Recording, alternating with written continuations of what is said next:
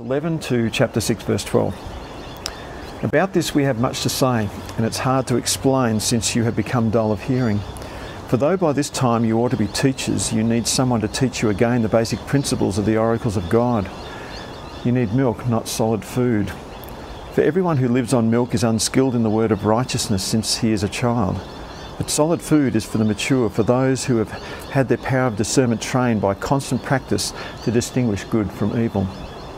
Therefore, let us leave the elementary doctrine of Christ and go on to maturity, not laying again a foundation of repentance from dead works and of faith towards God, and of instruction about washings, the laying on of hands, the resurrection of the dead, and eternal judgment. And this we will do if God permits. For it is impossible in the case of those who have once been enlightened, who have tasted the heavenly gift and have shared in the Holy Spirit and have tasted the goodness of the Word of God and the powers of the age to come, and then have fallen away, to restore them again to repentance, since they are crucifying once again the Son of God to their own harm, and holding him up to contempt. For land that has drunk the rain that often falls on it and produces a crop useful to those for whose sake it is cultivated, receives a blessing from God. But if it bears thorns and thistles, it is worthless and near to being cursed, and its end is to be burned. Though we speak in this way, yet in your case, beloved, we feel sure of better things that belong to salvation. For God is not unjust so as to overlook your work and the love that you have shown for his name in serving the saints as you still do. And we desire each one of you to show the same earnestness, to have the full assurance of hope until the end, so that you may not be sluggish, but imitators of those who through faith and patience inherit the promises. Well, good morning, friends. It's great to be with you again this morning, albeit via remote church. Well, here we are in the midst of, lockdown number 6. During the week, we've had extra restrictions placed upon us. And I think it's safe to say that by now, everyone is affected in some form or another. Perhaps you're feeling tired or indifferent, discouraged, scared, lonely, angry, depressed, or just resigned to the fact that you've got to stay at home. In fact, for some of us, all or more of these emotions are felt over the course of just one day. I want to encourage you today to consider afresh what our passage in Hebrews asks of us, to persevere. It's a call to persevere in controlling what we can. It asks us to persevere in our own pursuit of God. It implores us not to settle for mediocrity, but to hunger and thirst for righteousness. We know, don't we, it's impossible to remember everything we've heard over the course of a lifetime, but there are certain words, statements or phrases that stick with us. Something is said that strikes a chord with us, and it kind of hangs around and comes to the surface when we encounter something that relates to what is up here in the incredible storage facility in our brains. It can be something said at school or work, something that our parents have taught us. A particular part of the Bible has always stood out. It could be from other books we've read. The words of a particular song have meaning for us. There are any number of words we've heard or read that resonate with us and come back to us as circumstances arise in our lives. So it was. The words I heard in the first lecture I attended at Bible College came back to me as I was considering the text we have before us today. I confess I don't remember anything else about this lecture, but I vividly recall Dr. Cedric Gibbs standing up and saying to us, "Look around at your fellow classmates." The likelihood is that not everyone here will be following the Lord as the years go by. Now, as a young, impressionable 21-year-old, it struck me as almost incomprehensible. Yet there is potential for any follower of Christ to wander from the path that is set out for them. There are so many things we experience throughout the course of our lives with the potential to lead us away from, not toward God. That the theme of persistence, of not giving up, of finishing well is common throughout the New Testament. And we know that Hebrews is no exception also. This passage is all about encouragement, but it's encouragement with a sting in its tail, asking us to wake up, to get out of the spiritual lethargy that we find ourselves in from time to time, comfortable with where we're at, content with our maturity, or a mindset that says, I've done enough. Time for me to relax. Or it's all too hard. Let someone else minister to me. Now, before we go on, I feel I need to address the elephant in the room, because most Christians who read this passage will be drawn to a few verses in chapter 6, verses 4 to 6. And most of our thoughts and questions are focused on these verses. Now, we will get there, but one of the challenges in a passage like this is to read it and consider what the writer's original intent was as he wrote it, and what, therefore, might God want us to take away. Again, let me reiterate, this passage is, like much of Hebrews, about persevering, about being alert. So we're told to grow up, to move on, to take stock, and to persevere. To grow up, to move on, to take stock, and to persevere. Let's firstly look at the topic of growing up. If you have your Bibles with you, turn with me to Hebrews chapter 5 and we'll read from verse 11. About this we have much to say, and it's hard to explain since you have become dull of hearing. For though by this time you ought to be teachers, you need someone to teach you again the basic principles of the oracles of God. You need milk, not solid food. For everyone who lives on milk is unskilled in the word of righteousness, since he is a child. But solid food is for the mature, for those who have their powers of discernment trained by constant practice to distinguish good from evil. You will recall that last week Paul introduced us to this intriguing character Melchizedek from the Old Testament.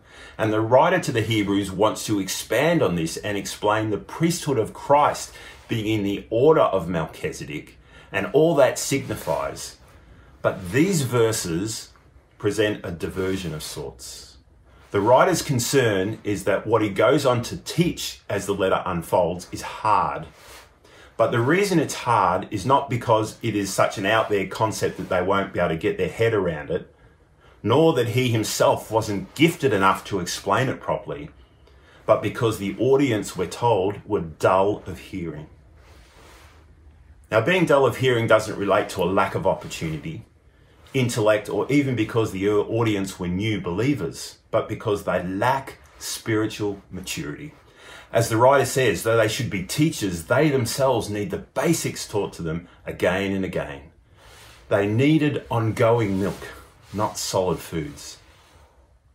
Now, we all know and understand, we expect that a baby needs milk during the early formative years of its life. But if you were to see a 20 or a 10 or even a 5-year-old child drinking milk alone to sustain themselves, we'd wonder what's going on. I'm not a medical person, but I'm not even sure that an adult can live on milk alone. The point is, they were infants spiritually. Though they should have been teachers, they needed someone to teach them the same basic things over and over again. Now, we shouldn't think that, well, that doesn't apply to me because I'm not a teacher anyway, because the writer is clearly using the term in a broader sense. He's not saying that everyone who reads this letter to the Hebrews should be teachers in the sense of being up front. He's using a broader context. If you go to school or work or uni, you're a teacher. Every Christian is a teacher. If you're a Christian parent, you're a teacher. From the day you bring that child home, singing to it songs of God, of Jesus. From the moment that you're able to open books and begin to read to that child, you have opportunity to introduce them to the glorious stories of the Bible, of Jesus. As they grow and you discipline, you train, you correct your child, you have opportunity to point them to the wondrous grace of God. You can point out that, like you, that we are all fall short of God's glory, but God has a plan. Even as our children get older, as they enter teenage years, as they leave home and even start families for themselves, we have opportunity to model. We have opportunity to speak pastorally into the hearts of our children. That opportunity never ends. As we speak to our neighbours, we're teaching others about what it means to be a Christian, even if it's only through how we seek to apply God's truth through the way we conduct our lives. When we exhibit a high degree of integrity, we show something of who it is that we serve. When you're able to show respect to others while sharing your own Christian convictions on current events, you're teaching others. If you're part of a small group, your contributions serve to teach others through sharing the things that you're learning. Everyone's contribution is valuable. When you're worried about talking about Jesus to someone because you don't know how they'll respond, but step out in faith, you just might be used of God's Spirit to teach them one of the most important truths they will ever learn. You see, every Christian is a teacher of spiritual truth in some form or another. The challenge presented to the hearers of this letter and to all those who would follow, that's you and I, is, are we still babes, or are we continuing to grow in maturity, in our faith? In effect, the writer says, hey, people, grow up. Don't settle for mediocrity in your spiritual life. Your conversion is the unfolding of the greatest story ever told. That God in his infinite mercy and grace would choose you and I. But this is the beginning, and he longs for us to be constantly growing into mature believers who are not tossed to and fro by every wind of doctrine. To be those who can determine how they ought to live in a crooked and twisted generation. He wants us to be those who can extinguish the fiery darts of the evil one, those able to discern what is best. He wants us to know how to be wise as servants and innocent as doves in the world we live in. Well, the first 3 verses of chapter 6 encourage the readers to move on by giving them a few examples of those who need milk, not solid food. We're told to grow up, and now at the start of verse 6, we're told to move on. Let's read together. Therefore, let us leave the elementary doctrines of Christ and go on to maturity, not laying again a foundation of repentance from dead works and faith toward God, and of instruction about washings, the laying on of hands, the resurrection of the dead, and eternal judgment. And this we will do if God permits. The key mark of those who are immature, who require milk, not solids, is that they focus on the elementary, the fundamentals of the doctrines of Christ. Now, please understand, the writer is in no way downplaying the significance of these doctrines, but he wants his readers to build upon it. Now, we understand that what he points out here has relevance to his Jewish audience. He mentions ceremonial washings and the like. And it's clear from what we've already seen in our study of Hebrews that there is a temptation to return to their roots. Whether it was because of persecution or discouragement or immaturity, as we've seen here, some were wavering, and hence the constant theme of persevering throughout. But the warning is just as true for Christians of any era. The doctrines of Christ, repentance from dead works and faith toward God, resurrection of the dead, eternal judgment, these are all central, elementary, fundamental foundations of our faith. They form the basis of the gospel proclamation. The argument is not that they're not important any more than the ABCs and basic English grammar is important to our communication skills. The point is that they're foundational, and God wants to build upon them, to grow, to stretch, and cultivate you and I so that we become much more than merely survivors. He wants us to thrive as parents, to live counterculturally to those around us, to be in the world but not conform to it, to serve others willingly, to give generously, to forgive others as we've been forgiven, to lead self-sacrificially, to know how to respond when we're criticized, ridiculed, or falsely accused, to be united despite our differences as a community of God's people. Or on the other side of the coin, when we're praised, exalted, or admired, how would God want us to respond in these circumstances? These are all things that God wants us to grow in, to understand, to learn to appreciate so that we can more reflect His glory. Friends, what we're seeing here is that there's no such thing as reaching a level of Christian maturity and staying there. And in fact, to do so is to gradually stagnate in our walk with the Lord. No matter your knowledge, titles, or intelligence, we never exhaust the riches, the wisdom, and the wonder of knowing God the Father, the joy of a personal relationship with Jesus, through whom all things were made and who upholds the universe by the power of His word, the one who walked among us, leaving an example to follow, one who intercedes, who prepares a place, whose sacrifice in our place means we are justified before a holy God. Will we ever be able to plumb the depths of the Spirit's work in our lives, of his intercession, his prompting, his conviction, or the excitement of having the Bible come alive as we read it and study it? And yet all the time, often in the back of my mind, come the words of 1 Corinthians 10:12. So, if you think you are standing firm, be careful that you do not fall. Well, can I say from my perspective, from my observations, I don't look on at the community here at Canterbury Gardens Community Church and think, well, we're all babies. I have full confidence that the words of verse 3 will come to fruition and that God's desire to grow his people to maturity will produce fruit in our lives.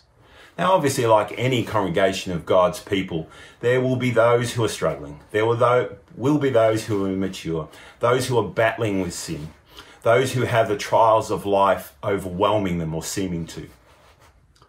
But I don't look on and see that everyone here craves milk. But if I did, I don't think I'd share what was inspired by the Holy Spirit the writer to the Hebrews does in the following verses. Instead of continuing to provide milk, you see, he goes in boots and all. I think if it was me, I would tend to hold back and concentrate on those fundamentals to try and establish them. But what the writer here does is that he goes in and he continues on. He tells them to take stock of where they're at. Please read with me from verse 4. For it is impossible in the case of those who have once been enlightened, who have tasted the heavenly gift and have shared in the Holy Spirit and have tasted the goodness of the word of God and the powers of the age to come, and then have fallen away, to restore them again to repentance, since they are crucifying once again the Son of God to their own harm and holding him up to contempt. For land that has drunk the rain that often falls on it and produces a crop useful to those for whose sake it is cultivated, receives a blessing from God. But if it bears thorns and thistles, it is worthless and near to being cursed, and its end is to be burned. Now, let me say right from the start, the leadership here at Canterbury Gardens Community Church does not believe a Christian can lose their salvation. By definition, a disciple of Jesus is a follower of Jesus, and that is not what we're having described here. Our confidence to make this statement is based upon what the rest of the Bible says, not on interpreting a few words outside the testimony of what the rest of Scripture says. So Jesus says in his own words in John chapter 10 from verse 27, "My sheep listen to my voice. I know them and they follow me. I give them eternal life, and they shall never perish. No one shall snatch them out of my hand. My Father who has given them to me is greater than all. No one can snatch them out of my Father's hand." Paul tells the Romans in 8:29 that those he foreknew, he also predestined. Those he predestined, he also justified. He tells the Ephesians in 1:4 that he chose us in him before the foundation of the world. He confidently tells the Philippian church in chapter 1 verse 6, "He who has began a good work in you will carry it on to completion until the day of Christ." To the wayward Corinthian church, he explains that God will sustain them to the end, guiltless in the day of our Lord Jesus Christ. God is faithful, he says, by whom you were called into the fellowship of his Son, Jesus Christ our Lord. He encourages the church at Thessalonica with these words in 1 Thessalonians 5:23. "Now may the God of peace himself sanctify you completely, and may your whole spirit, body be kept blameless at the coming of our Lord Jesus Christ. He who calls you is faithful. He will surely do it." Not to mention the words of Jude in Jude verse 24 and 25 that so many of us are familiar with. "Now to him who is able to keep you from stumbling and present you blameless before the presence of his glory with great joy, to the only God our Saviour, through Jesus Christ our God, our Lord, be glory, majesty, dominion and authority before all time and now." The common thread through all of these passages is not only that our salvation is not of works, but neither too is our sanctification. the spiritual change in the life of Christian is sure not because we have, or will work hard enough to hold on to it, but due to the promise-keeping power of God acting on the intent of our hearts. So now that groundwork has been laid, let me say that the truth of this passage is that it is able to be interpreted a number of ways. Some argue that the writer is speaking in a hypothetical occurrence in order to warn them to stay true, warning them of a hypothetical situation that could happen if they're not careful. But I can't help but feel there is not much power in warning of something that cannot actually come true. Others say it's referring to those who will lose their reward, arguing that the text says repentance is impossible, not salvation, but they are saved only by the skin of their teeth. I would argue that the saving power of Christ, the grace poured out, points to all believers being more than conquerors. Then, of course, there are those who say it does point to a Christian who can lose their salvation. As I've pondered and read a number of differing views on this passage, it struck me that if in reading this passage, the question that comes to mind is, can a Christian lose their salvation? We're actually, I think, asking the wrong question. For me, verse 6 contains the question we ought to be asking ourselves. Who are those, after experiencing the things that we've read, who are those who have fallen away and have held the Son of God up to contempt? So as we peruse these verses, have that in the back of your mind. Who is it that would do this, that could do this? Well, verse 4, we'll notice, starts by emphasizing that it is impossible. And when the writer says it's impossible, he's not saying it's merely difficult. It's a challenge, but it can be overcome. What he's saying is that it's without possibility. In case we're prone to think the writer is really just saying it's hard, but God is able to do it, let me point you to some of the other uses of this exact same word impossible within the book of Hebrews itself. In a few short verses in Hebrews chapter 6 and verse 18, we're told that it is impossible for God to lie. I think we would all agree with that. It's part of the character of God. For God to lie would undermine the very nature of who he was. Later on in Hebrews, it's in Hebrews chapter 10 and verse 4, it says, it is impossible that the blood of bulls and goats can take away sin. Now we would readily acknowledge that. If it were possible for bulls and goats to take away the sin of man, then the sacrifice of God incarnate, God the Son, Jesus Christ, was not necessary. He goes on in Hebrews chapter 6 and Hebrews chapter 11 and verse 6, and says, without faith, it is impossible to please God. And we would all acknowledge that, I think, as Christians. Faith is required to approach God. So with that in the back of our minds, we cannot read these words that follow and not be struck with what the writer describes. Those who have once been enlightened, who have tasted the heavenly gift and have shared in the Holy Spirit and tasted the goodness of the Word of God and the powers of the age to come. I mean, if you were going to describe the Christian experience, you could easily use these or similar words and feel you've actually described it. Yet there's something amiss. They've fallen away, but not as we may think. And it's important to make a distinction here.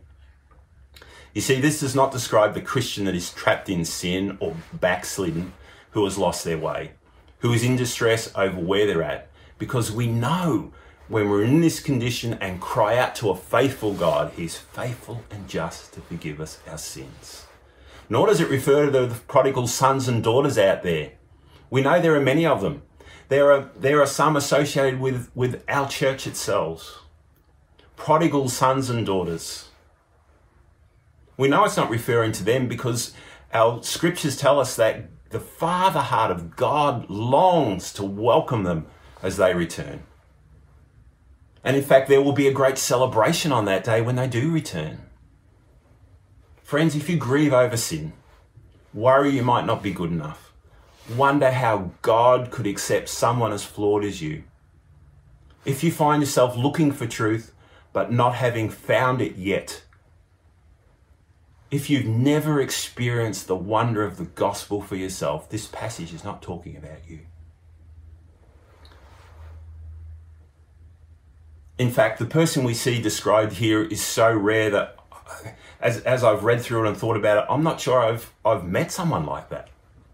I mean, I may have, but God would only really know. But I want to point out two things. My lack of exposure to such a person doesn't mean it cannot happen. And secondly, this is written as a warning of what is possible. Not for us to go throwing around the word apostate when we don't know all the facts as though it's a throwaway line. Not go looking at other people and thinking in our mind, oh, he's an apostate. These are serious things to go accusing people of. And it's such a serious topic that without the facts, we have to accept only God knows. Of course, context tells us that the recipients of this letter were a primarily Jewish audience, and there appears to be an appetite for adding to the terms of their salvation, of being tempted to add some of their previous practices, and the New Testament writers rallied against that. They rallied against that view. The view that says faith plus something else is required. In the Jewish context, it was aspects of the Mosaic law, perhaps ceremonial washing, circumcision, keeping of festivals or food laws, keeping the Sabbath, considering people or things more important than they should. And so we see here reminded it throughout Hebrews that Christ is greater than angels, greater than Moses or the priests, so much greater than the law or sacrificial system that is indeed the fulfillment of them. The issue is anyone who adds or takes away from the gospel message, salvation is by grace alone, in Christ alone, through faith alone, not of works lest any man could boast, presents a false gospel, false hope, false confidence, and false security. The Jewish recipients of this letter who assert faith plus anything else is an apostate. And some of the headings in your Bible actually add that this is a warning against apostasy or falling away. In fact, the term apostate fits well here, for it refers to a renunciation of belief, to being disloyal or faithless. It refers literally to falling away. An apostate makes a deliberate, conscious, calculated, and willful decision to turn away from the faith and walk a different path. Crucifying again the Son of God speaks to taking the finished work of Christ at Calvary and deciding it's not enough, whether by adding to the gospel or taking away from it by denying its power. The name of Christ is sullied, and it's such a serious affront to God that he says there is no way back.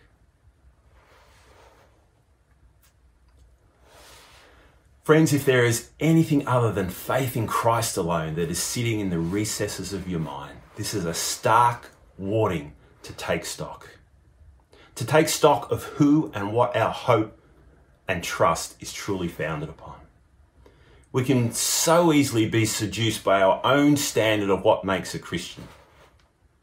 I mean, tell me, should a Christian smoke or drink?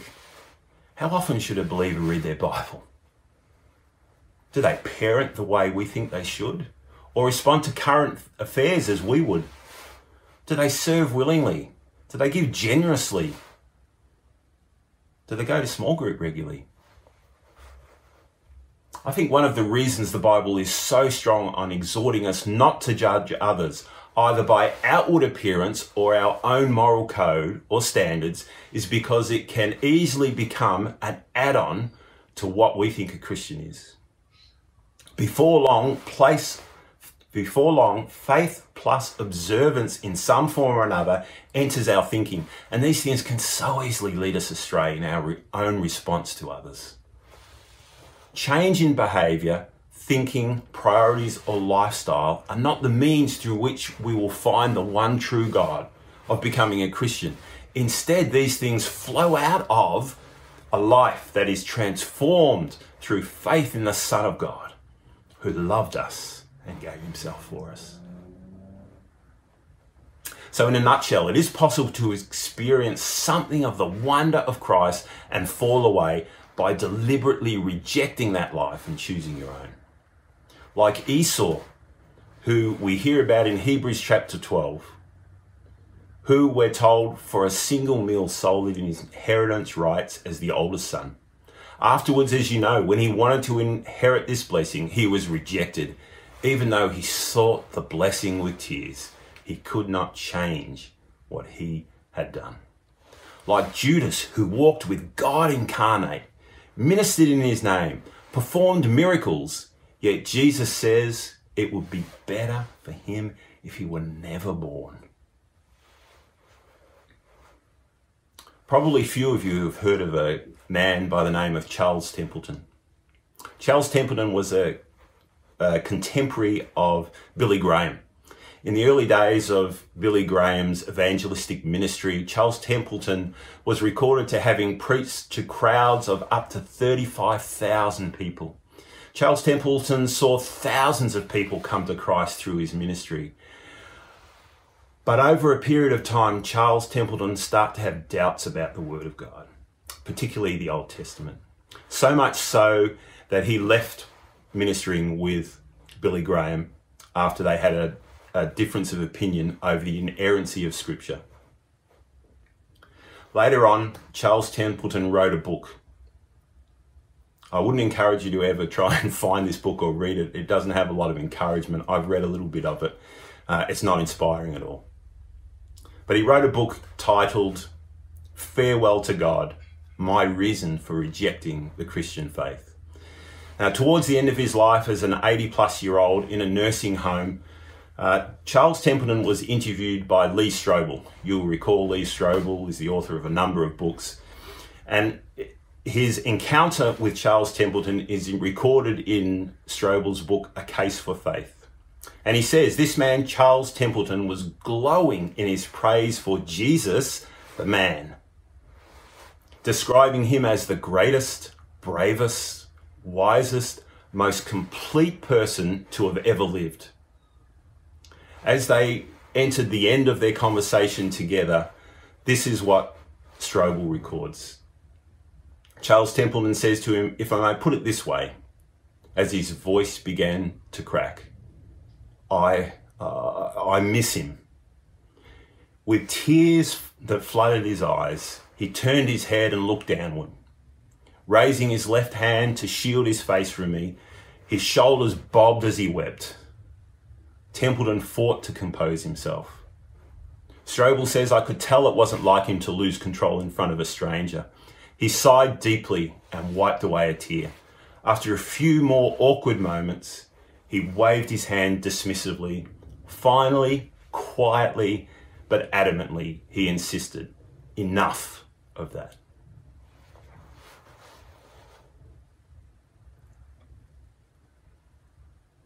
Well, in words we're familiar with, the writer illustrates this point in verses 7 and 8 by using the imagery of crops producing no fruit as an identifier of those people who have fallen away and who they really are. They receive all they need to produce a good crop, but yield only thorns and thistles. But note, ultimately, it is God who will be their judge. I'm really glad, I'm so thankful that our text today doesn't end here. I'm glad the writer sees something better for the recipients of this letter. It doesn't make the warning any less powerful, but brings to light what are some encouraging and I think relevant words to you and I today. Please read with me from verse 9. Though we speak in this way, yet in your case, beloved, we feel sure of better things, things that belong to salvation. For God is not unjust so as to overlook your work and the love that you have shown for his name in serving the saints as you still do. And we desire each one of you to show the same earnestness, to have the full assurance of hope until the end, so that you may not be sluggish, but imitators of those who through faith and patience inherit the promises. The writer has high hopes for those he is writing to, hopes that are based firmly on the faithfulness of God, who has called them to a salvation that continues to transform their lives. This is seen in the love they have for others, their full assurance of hope, and their faith to inherit the promises. They're three words we hear a lot of in the New Testament: hope, faith, and love. Well, in closing, friends, we as a leadership want to encourage you today to keep going. Through the frustrations of lockdown, I wonder what opportunities might you and I have to cultivate, to grow our relationship with Christ. Don't be content with where you're at in your journey with the Lord. To settle for where you are in your relationship with God is to be on shaky ground, and it's really the warning that this passage is talking to us about. If you know him, our prayer is that you will continue to hunger and thirst for righteousness. Friends, have you plateaued in your life and perhaps just need a kickstart? Perhaps just need someone to get beside you, someone to talk to, someone to mentor, to disciple, to encourage you. We would love to be able to pray and to help you along this path. Please talk to anyone in the pastoral staff, to one of the Christian friends you have that you trust. Open your heart to them. Allow them to minister to you. Can I encourage you, friends, if you're out there searching, don't give in. Don't search in the wrong places. Accept the simplicity yet richness of the gospel for what it is. Come by faith to the one who has loved you and given himself for you. Don't listen to those voices that say you're not good enough. How could you be forgiven? Don't think you have to perform to reach a certain standard. Come to the cross, acknowledge your need, ask Jesus to take you as you are. You know, striving to grow up, to move on, to honestly take stock of our current state, persevering is not a one-way street. It's a partnership with a God who will complete what he has begun in his people. He will honour the desire of your heart to walk in a manner worthy of the calling you have received. Paul says it much better than I ever could in Philippians chapter 2, verses 12 and 13. Therefore, he says, my dear friends, as you have always obeyed, not only in my presence, but now much more in my absence, continue to work out your salvation with fear and trembling. And now, if he was to finish there, we might think, I've got to work harder. I've got to read more. I've got to pray longer. I've got to be continuing to serve as much as I can, to continue to push myself on. But Paul goes on in the next verse and he says this, for it is God who works in you to will and to act in order to fulfill his good purpose. Yes, we must continue to strive to work out our salvation with fear and trembling. We must continue to be growing in our relationship with the Lord. But always remember, God is there in the background, fulfilling his good purpose in your life. So to each of us, and I include myself, friends, don't stand still. Grow up, move on, take stock, and persevere in your ongoing journey. Please let me pray for us. Father God, I want to thank you for the joy of your word. And Lord God, we're in a season that's challenging for so many of us. Father God, I pray that your Spirit would be the great comforter to those who are struggling, who are feeling uneasy, who are wondering what the future lies. Lord God, in this time, may you give us the grace to be able to focus on your goodness, your faithfulness, your promises, that our strength will come in and through the relationship we have that comes through Jesus Christ. Give us hearts to hear what you want us to learn. And I pray that you would teach us what it means to continue to grow, never to be content with where we're at, always hungering and thirsting for righteousness. We commit ourselves to you, knowing that you're a God who longs to fellowship with us. And even more than that, you're a God who hears. And perhaps even more than that, you're a God who answers in incredible ways. May we always be surprised, encouraged, and built up in your name.